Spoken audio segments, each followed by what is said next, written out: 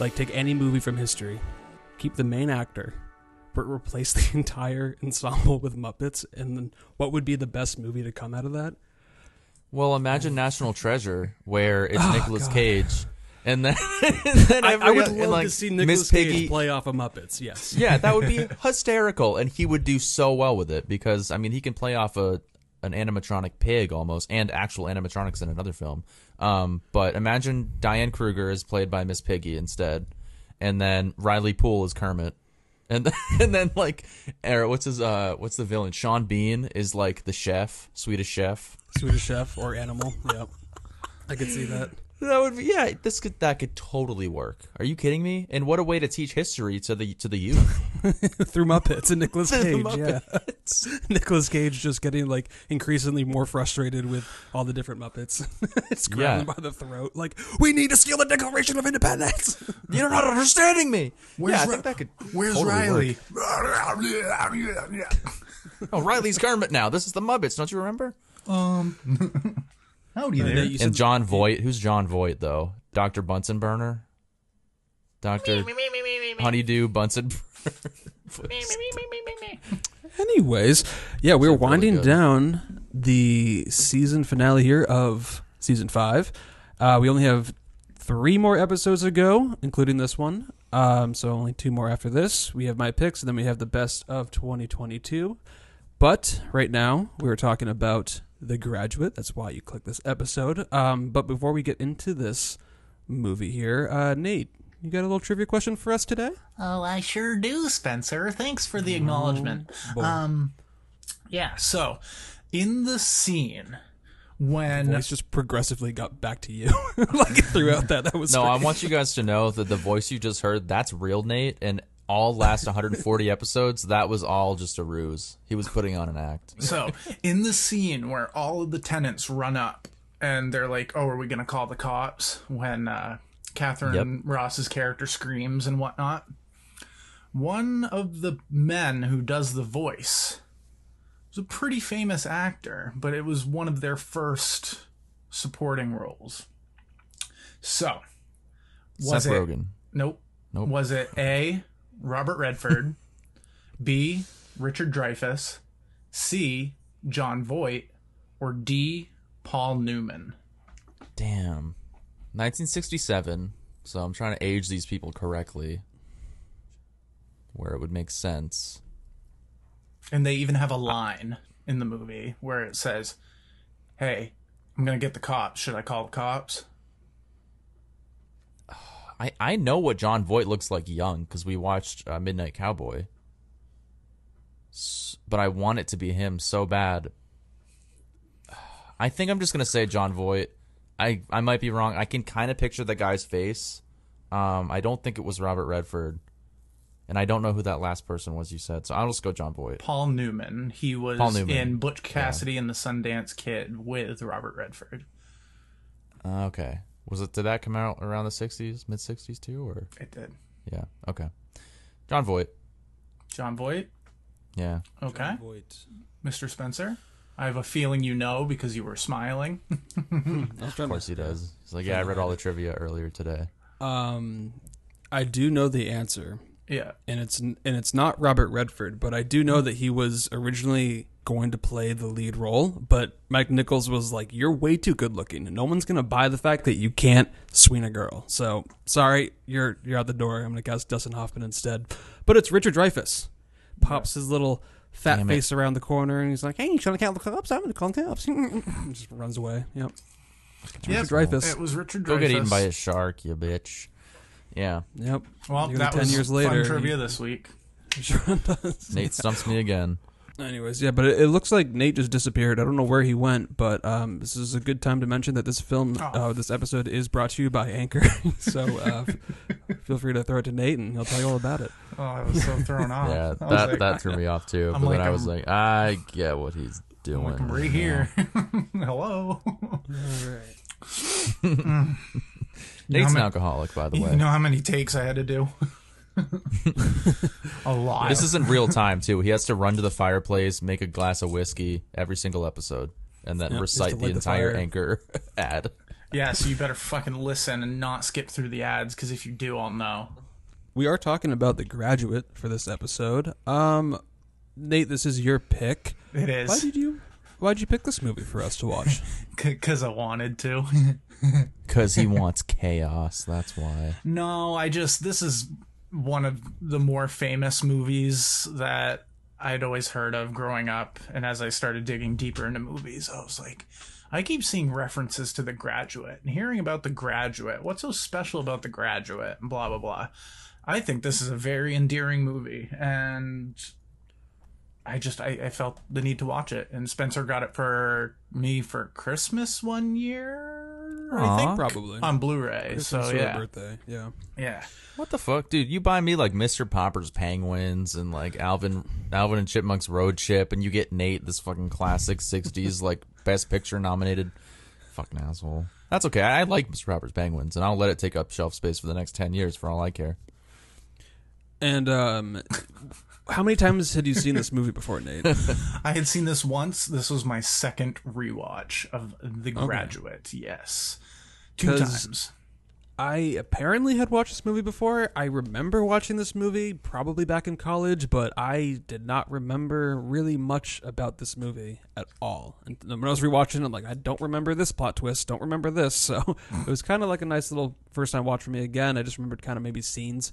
And John, you obviously had never seen this movie before. This is a movie that's pre-2010, so chances are it's a first-time watch for you. This is pre-Haley Steinfeld's birth, so I really knew nothing about it. Probably pre her parents' birth, too.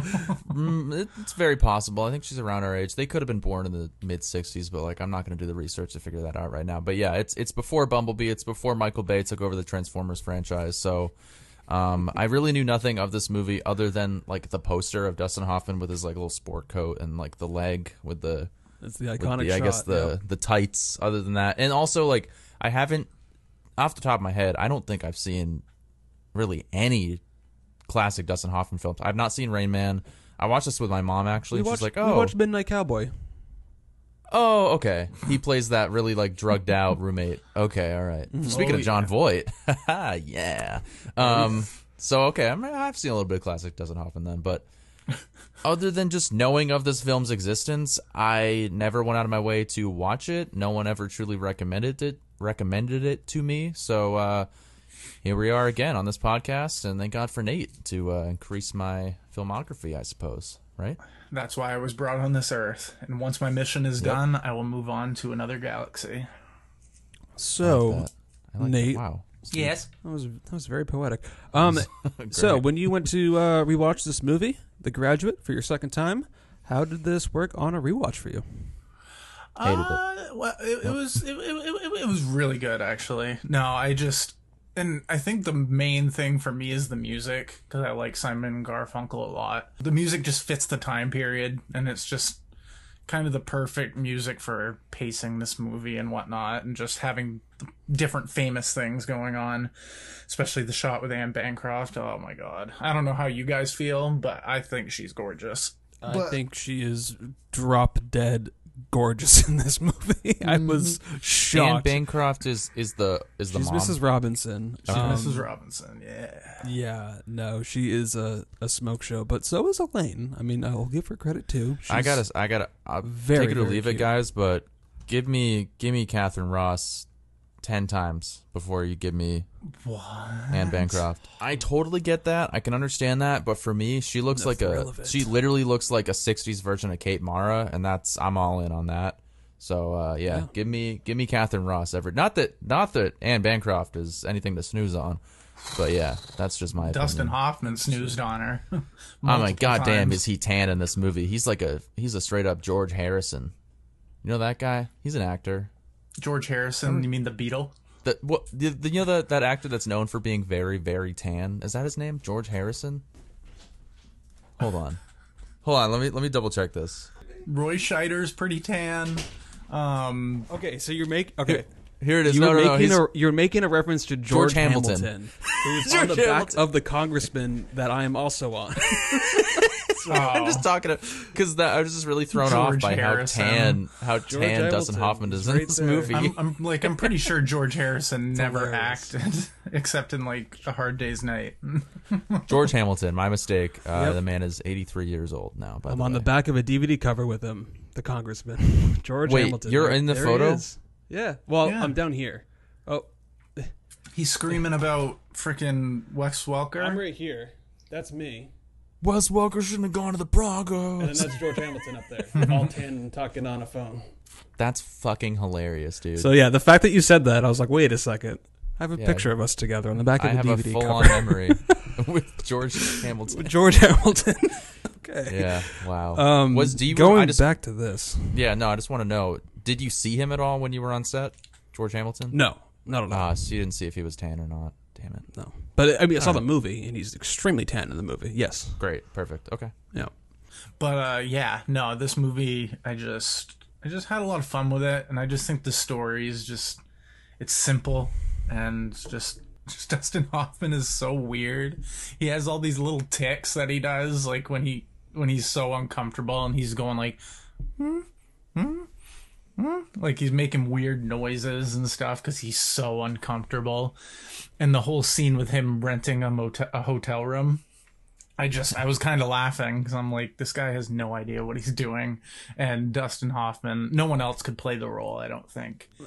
I was thinking, I always like to do this when I watch these movies. It's like, okay, who else could be in this role just for shits and gigs? Because Dustin Hoffman does play a very manic, anxiety-driven kind of guy in this movie, but I kind I'll of say. like the anxiety acting with Albert Brooks so much more than Dustin Hoffman. But I know they're completely different characters. I can kind of see Albert Brooks in this role, but it would have been more of his type of movie. It wouldn't. I feel like he would have want more control because he writes and directs everything that he also stars in. So I do think that Albert Brooks does play those types of characters so much, like the anxiety, like freaking out on the inside, and like does so many hilarious things. Because Dustin Hoffman I was chuckling a lot with some of the shit that he was doing in this movie. In particular, when he grabs her tits and then like just turns around and goes and just starts hitting his head on the fucking wall. That was legit. That was so weird. That was bro. legit. I was like But yeah, they didn't that plan was on an that. improvised scene too. Like he just did it on the spot because he thought that it would kind of be a throwback to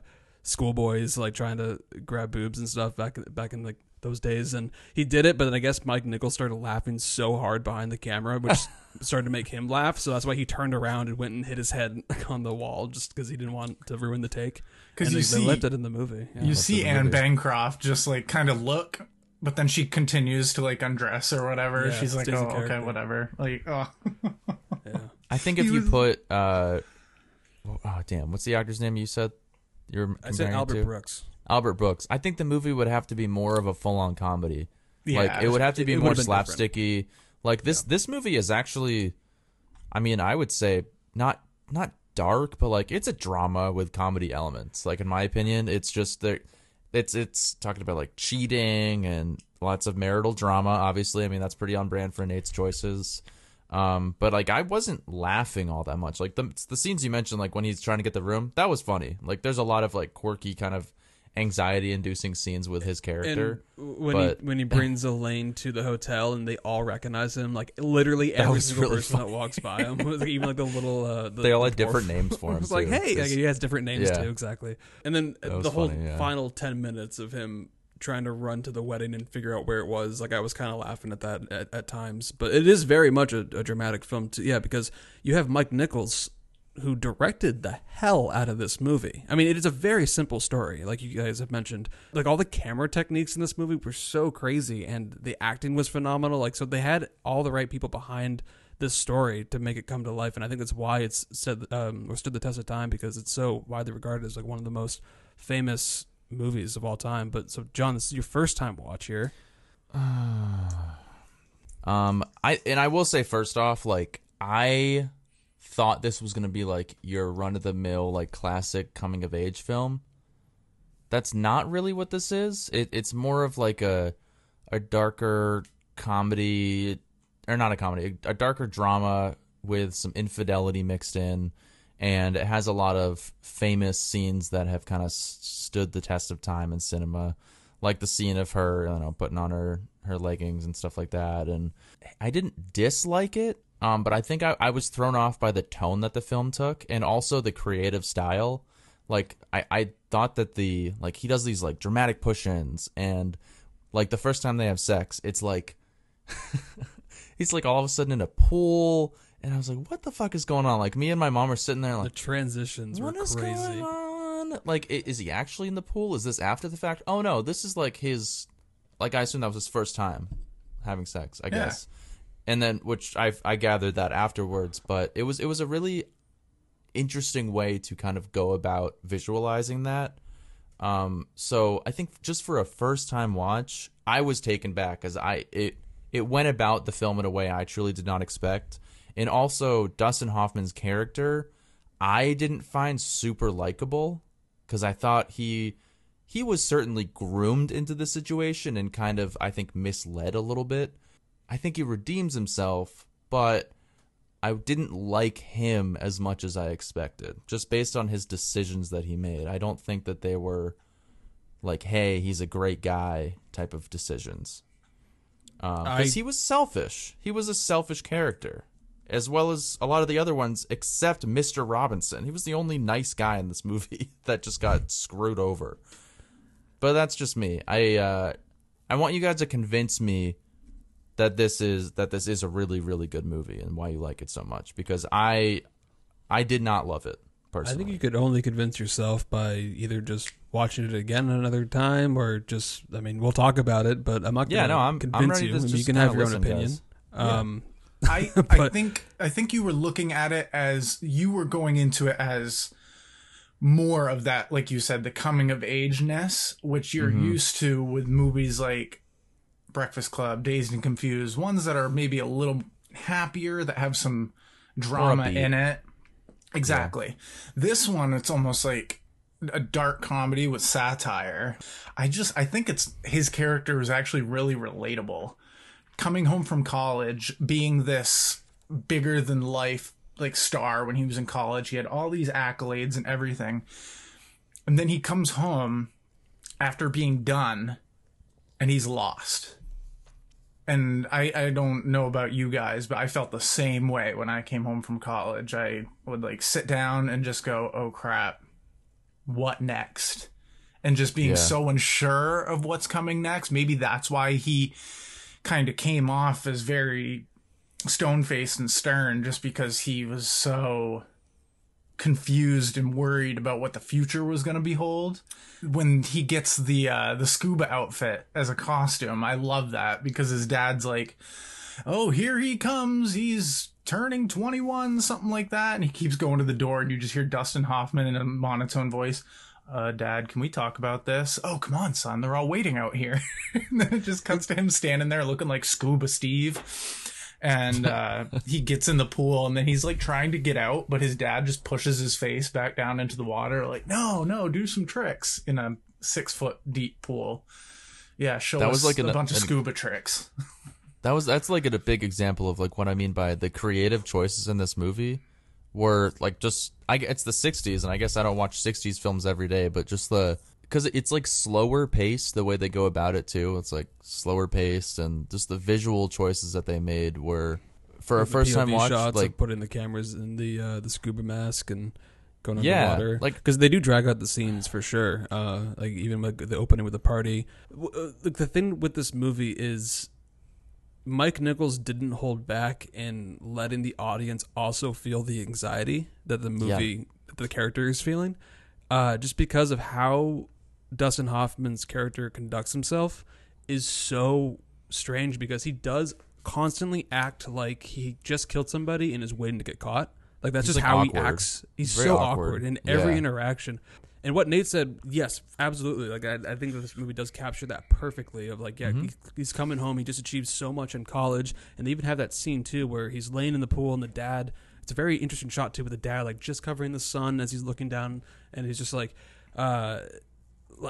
it's been. Like, I don't mind like you coming home and like relaxing for a while and recouping, but like 2 weeks of just laying around doing nothing. Like, are you gonna go to graduate school? Like, are you gonna do anything with your life? And he just like berates him, and Dustin Hoffman's just like, well, I don't know. I'm just gonna live my life right now and just chill and have a fling with this gorgeous mother, and then I do think though, once he does fall in love with Elaine, and he goes to Berkeley and stalks her, that is when I 100%. I wrote this down. Like he instantly became unlikable for me. Like I definitely felt a disconnect with how I was feeling with him in the first act when he was just this awkward kind of. Yeah, when he got very obsessive and he just basically tells his dad, it's like, I'm going to marry her, and I have no plan. She doesn't really like me, but I'm going to go and convince her to marry me and like me. And just like, I actually love that behavior scene, is so fucked up to me. So like, I get like a little, just like, it cringed just a little bit to me. But I like with the final 10 minutes of him trying to find where the wedding is and going to like stop it, like that passion alone. He was in love, and kind of like redeems him a little bit. It redeemed it just a little bit too. Yeah, exactly. Like he was so passionate. Like he literally jumped through fire hoops to find her. So I did think that was kind of sweet. But for the most part, just like with the whole affair, and then when that gets caught too, like that shot in particular where he walks out of the door and it's a close up of Anne Bancroft's face in the corner, but it like pulls out really fast to like a 2-shot like of over his shoulder. It felt like something out of a horror movie, but it's in this like light. Oh my god, dramedy. that was Do you remember that very. shot? That was It yeah. was so that scene, creepy. dude. I got Which chills. one? I was like, ooh. I So did. Where it's she's right like, when he basically confronts. It's pouring rain. She gets in that car and he's like, basically, I'm gonna tell you. And then he basically beats her home, tells the daughter, and she's like, kind of like in that door frame, and then. She walks away, and then when he leaves the room, and she's like, get out, and he leaves, and it's close up of her, and she's like, goodbye, Benjamin, exactly. And it pulls out really fast to just him standing there, and then it kind of fades to black.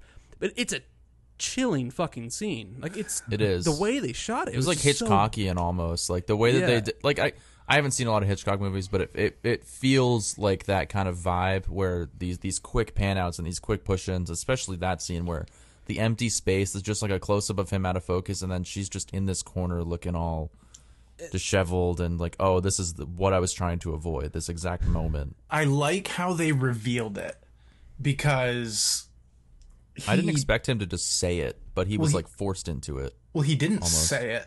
She put it together true. Because he talks about it, and then she's kind of forgiving him with the whole, oh, well, are you still doing it? And he's like, no. And she's like, oh, well, I'm glad.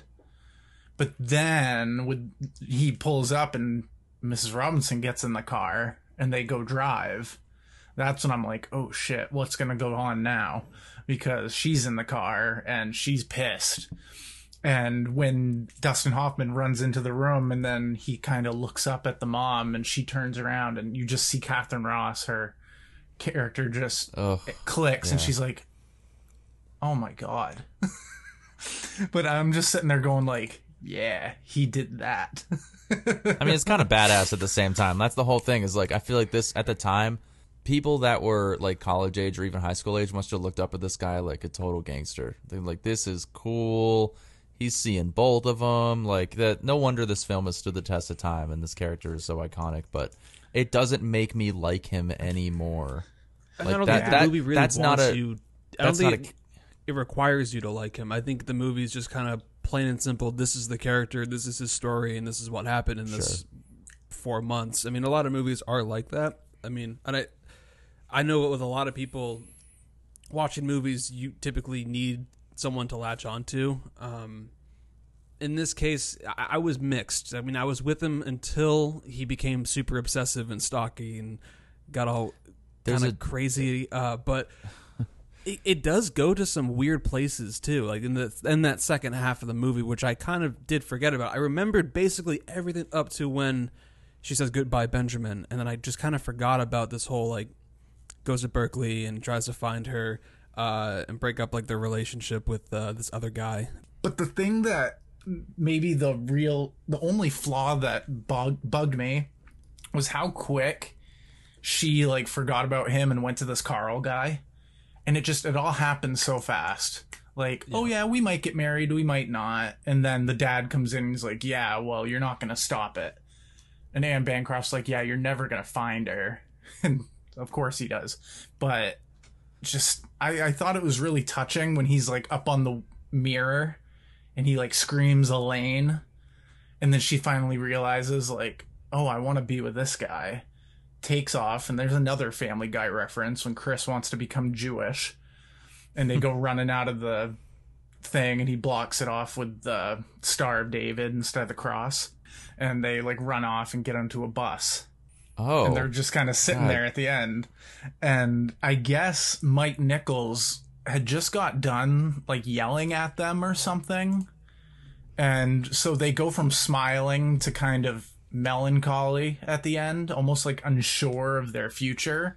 I think Yes. that's because they were so uncomfortable with Mike Nichols at that moment. They were like smiling. And then they're like, yeah. So Okay. I thought it was interesting. more like that reveal at the end. It's like, okay, we did it. Like, we accomplished this crazy. Like, we got away from our parents. We did this crazy thing, and then And it's they're like, kind of now it's what? settling in, and they're like, But wait, this Yeah. is insane.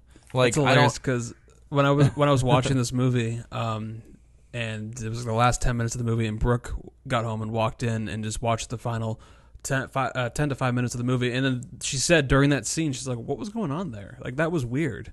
Be like that shot, because like just the transition of being happy to just like, oh fuck, now what? Like it does seem so abrupt. kind of like crazy, and then they just end it there. So yeah, the movie does have It's also so many realistic, moments. though. That's a realistic Yeah, no, for thought, I sure. think, especially at that age. Like, the whole idea of the film is, what am I going to do now?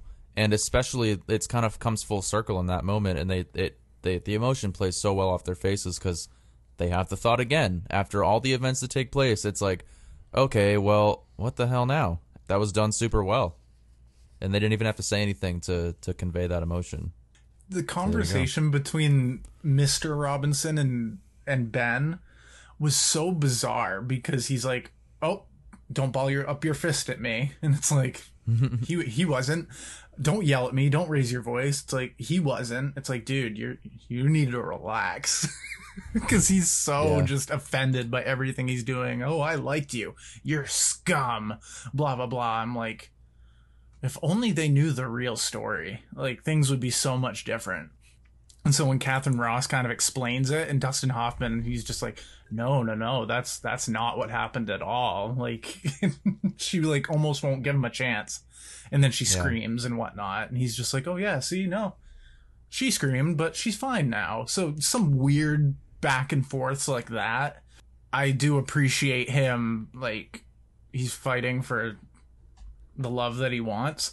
I just thought it was kind of odd him falling in love with her. That seemed kind of quick, where he's like, oh, I'm not even considering dating your daughter or anything like that. Brings her to a strip club and then immediately feels bad just because she starts crying.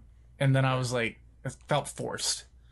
So I'm with you there. Yeah, I am it did. 100% with you there too, because I actually kind of wanted to see the affair play out a little bit more. Like I wouldn't have been disappointed if they kind of kept going with the affairs, and like maybe the husband got home too early and catches them, or like actually they hinted at a scene that would have been really interesting, because when Dustin Hoffman's character, or when Ben, I should start saying their character's name, when Ben goes to take out Elaine and sits down with Mrs. Robinson, it's like, I don't want any part of this. Like, this wasn't my idea. Like, the other alternative was basically my family was going to have your family come over for an event. Like, I actually would have loved to see that scene play out of just them with knowing their history and having to kind of hide it from everybody, and then maybe just dropping subtle hints, or I don't know. That scene I think would have been great. And with Mike Nichols directing this movie, that scene would have been fucking insanely cool, because he won Best Director for this movie. And I think if you want to explain directing to anybody, have them watch The Graduate, because it's such a simple premise, but the way they shot it, they just added so many cool things to it, just like from the transitions of some of the scenes. Like he walks through the scene, he gets out of the pool and he walks through a door, and then immediately cuts to him walking through the door into the hotel room of him going to meet Mrs. Robinson. Another when he's jumping on that pool floaty thing, and then it's him just jumping on top of her. Like it was just so many cool ways to like kind of transition the scenes, and then also with the music choices as well, it was just really well done. So there's just so many interesting things that I caught on the second time watch, but it is definitely, as you are saying or attesting to, it can be an overwhelming first time watch, just like Eternal Sunshine of the Spotless Mind. I mean, with so many crazy technical techniques that are there to enhance the story, you're also trying to get the story in as well. So I mean, it can make sense, but surface level, I mean, the story is pretty self-explanatory. Like, if you just read the synopsis, I mean, it's literally just he's in a love triangle. He's in a love triangle, a very complicated and pretty weird one where, like, the opening scene when he goes to the house, like, he drives Mrs. Robinson home, she offers him a drink like 4 or 5 times, he says no like 15 times, like, she brings her upstairs, she's like, can you get my purse? He's like, all right, I'm gonna leave it right here, I'm just gonna go right now. This is definitely not okay. Like, what she's doing is super not okay, but in the 60s, I guess it's just okay. Funny. Like, this is like very funny. So I think it just took me off how they went about that whole situation. She was very persuasive. Very persuasive. Yes. She was. No. Yes. No. Yes. No. And then he also, like, 14 no's. Yes. Yeah, 14 no's equally Still yes. means yes. Still means yes. That's how it felt. That's literally how it felt in that scene, because he did not want to have any part in that. Oh, he did. He definitely did. He was just trying to be polite. It's just too awkward and weird. But I would not have went for the daughter at that point. I would have been like, I'm having an affair with Anne Bancroft. Like, no, I'm good. That is the thing too, is and especially this time around, I really kind of saw how tragic of a character Mrs. Robinson is. I mean, she was somebody that just decided, all right, I'm going to marry into wealth and just throw away my dreams, because apparently she was an art major. Because remember that scene when they're basically like, hey, can we just have a conversation before we get into this? Like, let's talk. I wanted more of that talk scene. about anything. And she's like, what? She's like, what about art? And he's like, oh, art, yeah, like modern art, classic art, what do you want to know? And she's like, was so just negative about it and sour, because that was her dream, was because she wanted to be an artist. And she threw that away and married into wealth. Ultimately was extremely unhappy, as she says, like, she and her husband don't sleep in the same room anymore. They don't have sex. I thought they got married because she got pregnant. I thought that was the whole reason. That's another reason too. Yes, and because she got pregnant. But she basically admitted in that scene too that she was just seduced by wealth and money. She was like, all right, the easy way out. And also because she got pregnant with Elaine, but she just never really got to go and live the life that she wanted. So instead, she grooms this young graduate and gets into this whole crazy affair, and then she turns into the antagonist of the fucking movie. Like, when she can play scary, when she gets into that car and it's like, you will not take my daughter out on a date anymore, I was terrified for him. Like, it was she got just very possessive over her. Yeah, like very possessive, because she wasn't willing to open up to Ben at all. Like, when they were doing their thing, like, well, it was kind of his idea to initially, like, turn the lights off, and just he didn't want to deal with the situation on, like, a visual level. Yeah, she was, and I don't think that it took him a while, like many encounters, to realize, like, hey, this is all she really wants. And then he's like, okay, well, now I have the opportunity, and realize that Elaine is, like, a really sweet girl and wanted to get to know her. And just so happens that it's Mrs. Robinson's daughter, and that is gonna make for a lot of drama. And usually people are drawn to what's forbidden. So yes, I mean, that's just another absolutely. trope. So yep. Welcome to being a college-aged and adult. she is. I mean, Catherine Ross is just drop dead gorgeous. That scene was so sad in the cabaret bar. It really, I was like, doesn't, like, I know what you're trying to do. He was being a dick, but he was doing it to please Mrs. Robinson. But God, what a sad scene. Yeah, until everything happened. But my favorite scenes in the movie were, like, I guess the more positive scenes between him and Elaine, when they go to this, like, the shot of them at, like, this makeshift In-N-Out burger type place, where it's you don't hear them talk, but it's like you can just tell they're having a good time, and just that I liked that. Like, I kind of got everything I needed. The way that he visualized that scene, I didn't even need to hear anything they said, but you could tell that they were just clicking as human beings, even after this, like, kind of horrible introduction to each other. So that I wanted more of that in this movie, and I felt like it was very few and far between. Like, they had one interaction on, like, a couple small dates, and then he's like, I'm gonna marry this girl. So that's where it felt a little bit forced, because you never really got enough of their that. love story is for sure abrupt, because compared to how much time we had with him and Mrs. Robinson in the affair, I mean, it's the whole first hour of the movie, and then it's kind of hour and 10-ish, it does kind of go into the whole love triangle with Elaine. So you aren't given as much time with that relationship, for sure. But I mean, I think because of the movie, they were relying on just the tropes of just she's gorgeous, it's forbidden, it's her daughter, it works for the story, so it will work in the edit, and it does for sure. But I definitely could see that you would want more of it because there is probably because I like that I liked her character so much. Like she was just this sweet girl, and I felt like it was gonna turn him in the right direction. Like near an hour into the movie, it's a while. It's quite a while, and it's like at that point she's already forbidden. Before you even meet her, she doesn't want him to have anything to do with her. But she was nominated for Best Supporting Actress.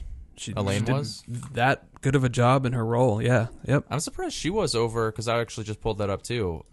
She was what's the other actress's name? Anne Bancroft. She wasn't even nominated. Well, she was leading. Yeah, it was Best Leading for Dustin Hoffman, Best Leading for Anne Bancroft, Supporting for Catherine Ross, Best Writing, Best Cinematography, and winner Best Director, as well as got a Best Picture nominee. But nominated for 7. Yeah, across the board, really. Yeah, because with the whole relationship with Elaine, and it kind of helps with the ending that we get because it's almost like like you were saying, the forbidden romance because he's been with the mom, now he gets the daughter, but now it's like, oh, now I have the daughter. It's almost like it loses that spark that he was looking for because now he's like, oh crap, I did all this fighting for this girl. Now what are we gonna do with all of this extra baggage that they both know about each other and the whole, just the family affair? Like, I would like to see what happened next. Maybe. Like, I don't say that with a lot of classic movies that don't really need sequels or anything like that, but I could have seen a little bit more, like with Mrs. Robinson, or I don't know. I just loved Anne Bancroft, and she's also an Oscar winner, so that's a plus. Fun fact. I'm just really happy that we did at least get quick flashes of Mrs. Robinson. Like, okay, so that scene was wild, and I kind of wish more movies would do that type of stuff again. Like, I love I just remember why one frames that are kind of included, and like it keeps like cutting back and forth like really, really fast. Like they do it in Sunshine. They included that villain guy in one frame every now and then throughout the movie. They did it in Fight Club. The sci-fi movie Sunshine, really? Yes.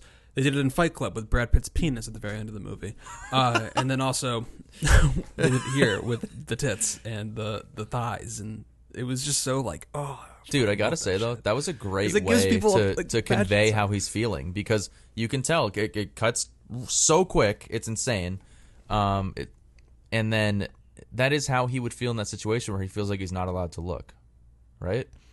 Except she's totally. He wants to take a peek for sure, but it doesn't feel like it's right. Yeah, but I'm just imagining all of those young boys in like in the 70s with the VHS copy of The Graduate trying to pause on that exact moment 100%. And not being able to because it's one frame, and they just get like 1 second pass, like fuck.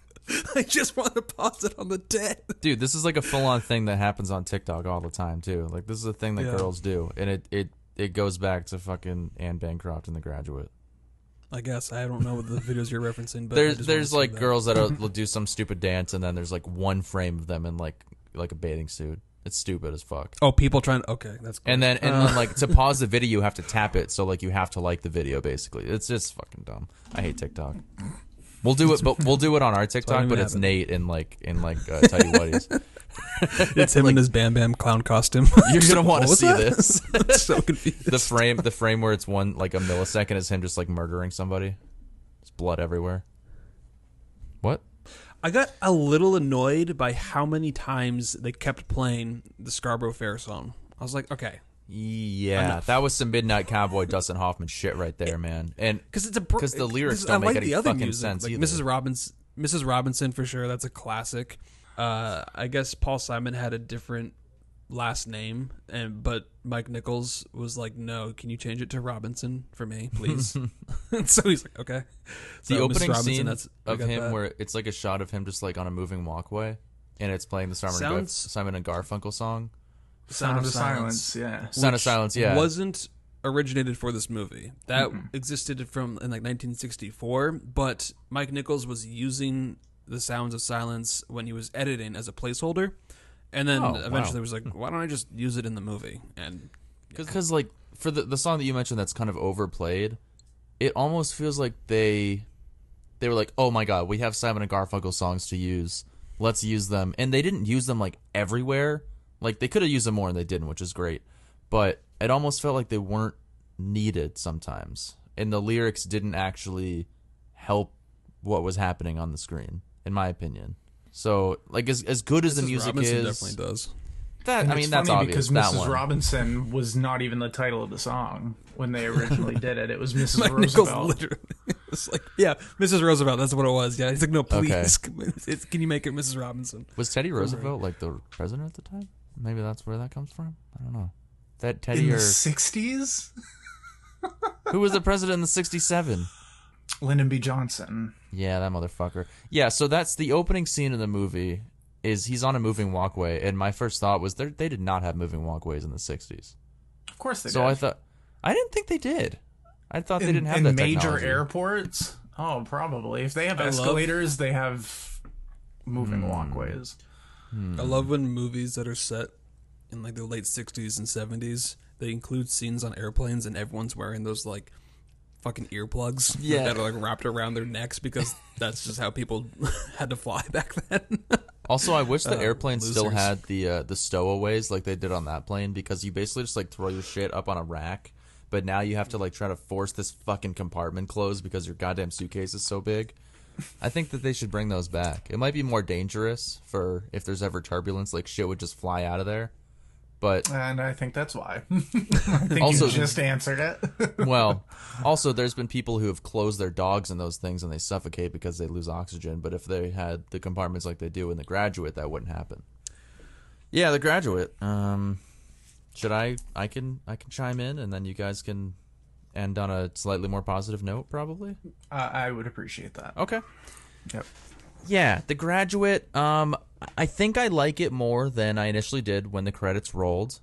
Just you guys going over your thoughts on the film. I do appreciate the directing style. I did like it. Like I think it took me by surprise, the creative choices that Mike Nichols makes. I like the push-ins. I think it puts you back in that time, and it did actually really accentuate the scenes that he's in. Or the scenes taking place. The music's great. I wanted to like the characters more. I didn't love the decisions that Dustin Hoffman's character Ben was making. I think he was kind of groomed or forced into these decisions. Like it's not necessarily his fault, but it's just what happened to begin with on the screen. Like that's just what was happening in the movie, and I was expecting something more upbeat, and that's not what we got. The film takes unexpected twists because I didn't expect it to be dark. I didn't expect these confrontations with Mr. Robinson and trying to call the cops on him. And so the characters definitely surprised me with a lot of the things that they did. And I did like the small kind of love stories between him and Elaine and all that. But I think ultimately I was expecting something else and I didn't get it. Maybe if I knew going in exactly kind of what I was going to be set up for, I could have prepared myself more, but I do think I was a little bit disappointed with The Graduate the first time around. I gave this a 2.5 out of 5. I could maybe put it up to a 3.5 after another watch, but as for right now, that's just what I felt, and that's where we are. All right. Okay. Maybe I'm letting it fester. I've thought about it. It's not a film that I forgot about. I'll say that. Like it's a film that does make you think a little bit. Sure. I mean, it's a movie. I mean, watching it in today's eyes, it can be a little jarring, maybe. I don't know if it stands the test of time. I don't think it does. At least some scenes. I mean, I do think that the roles were reversed, and it was like a cute 20-year-old college girl that came home, and this like neighbor dad was like, "Hey, like just so you know, in case you ever want me, I'm around." Like, wow, would, that's like, a run out of the different theater. film. The cops would arrest the director. So yeah, that's super not okay. Interesting little tidbit here with the story if they switch the roles here. But yeah, no, The Graduate. Watching this a second time because I didn't remember much about it other than the first half. I I really enjoyed watching this again, and mainly because I got to appreciate the technical aspects of the film. I didn't really realize how well directed this film was until I got to watch this again, and because I knew most of the story, like where it was kind of going to go, so I could kind of just sit back and appreciate the craft that was put into this movie, which I do think is just something to be commended. And even though I don't necessarily love where the story goes at times, especially in the second act, I still think that this is a classic movie it should be regarded as high in pop culture. It deserved those Oscar nominations that it got. So I am going to go 4 out of 5. I really, really enjoyed this movie, and I like that this just put Dustin Hoffman on the map, and we got so many other great performances from him, especially Kramer versus Kramer, which is a movie that I think, John, you need to fucking see. I haven't seen that one either. But, yep. Like I said, I haven't seen a lot of classic Dustin Hoffman. This is one that I think I can appreciate more than I necessarily enjoy watching, but this is one that I'm glad that I have on Blu-ray, The Graduate. And I have it on Criterion. $20, Amazon. How was the transfer? I thought it looks great. I thought it looks really good. I had no issues. Because there are times where this Blu-ray looked out of focus, and I was like, "What's going on here?" Oh, I don't know about I don't know about that. I mean, it still had.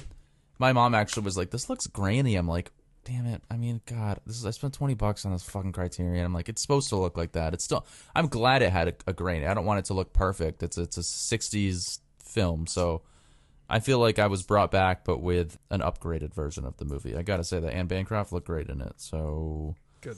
Yep. That's all that matters. That's really all that matters, even if it was for half a second. I just really, really like this movie, and just the music and just the atmosphere of it. And Anne Bancroft just kind of seals it for me. God, I wish I had a Mrs. Robinson. So I am going to give this one a 4.5 out of 5. Oh no, I'll probably say never. The way my life's going right now, that's not going to happen. But I'm going 4.5 out of 5. I really, really enjoyed it this time around. Just knowing what was happening, understanding all those like shots where it's cutting back and forth from like him to the pool to him in the hotel room, and then he like walks through the door and shuts the door on his parents who are like watching him, and that was showing all the insecurities and whatnot that he was nervous about. But I like how it played off. It showed how much he wanted to do this, but then you also see them questioning it at the end because they just kind of jumped in. They were very reactionary responses. So, but nonetheless, 4.5 out of 5. I'm glad that I was able to rewatch it. I'm going to pick it up on Criterion.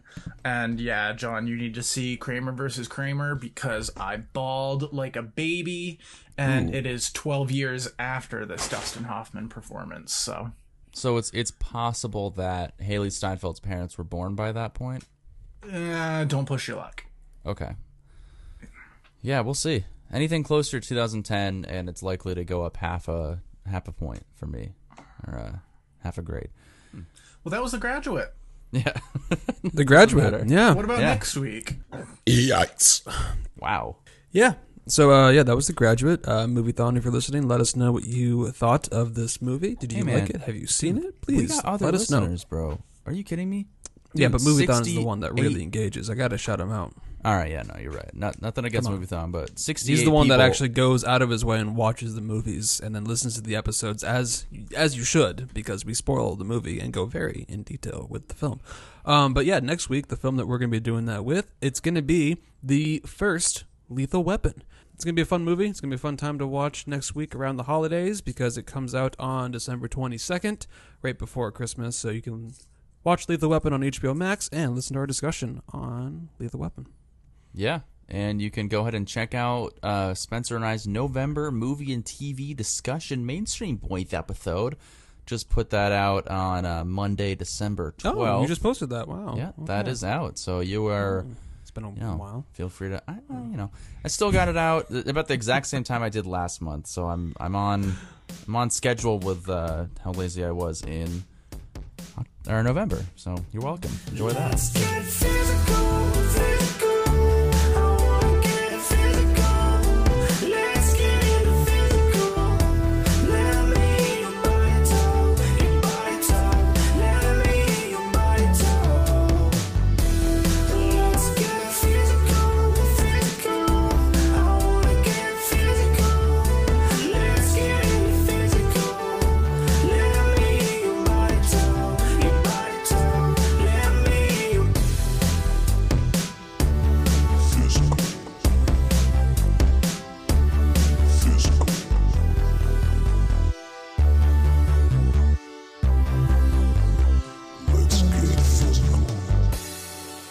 And I'll throw it to Nate. Toodaloo. That's what you threw to me. I don't know.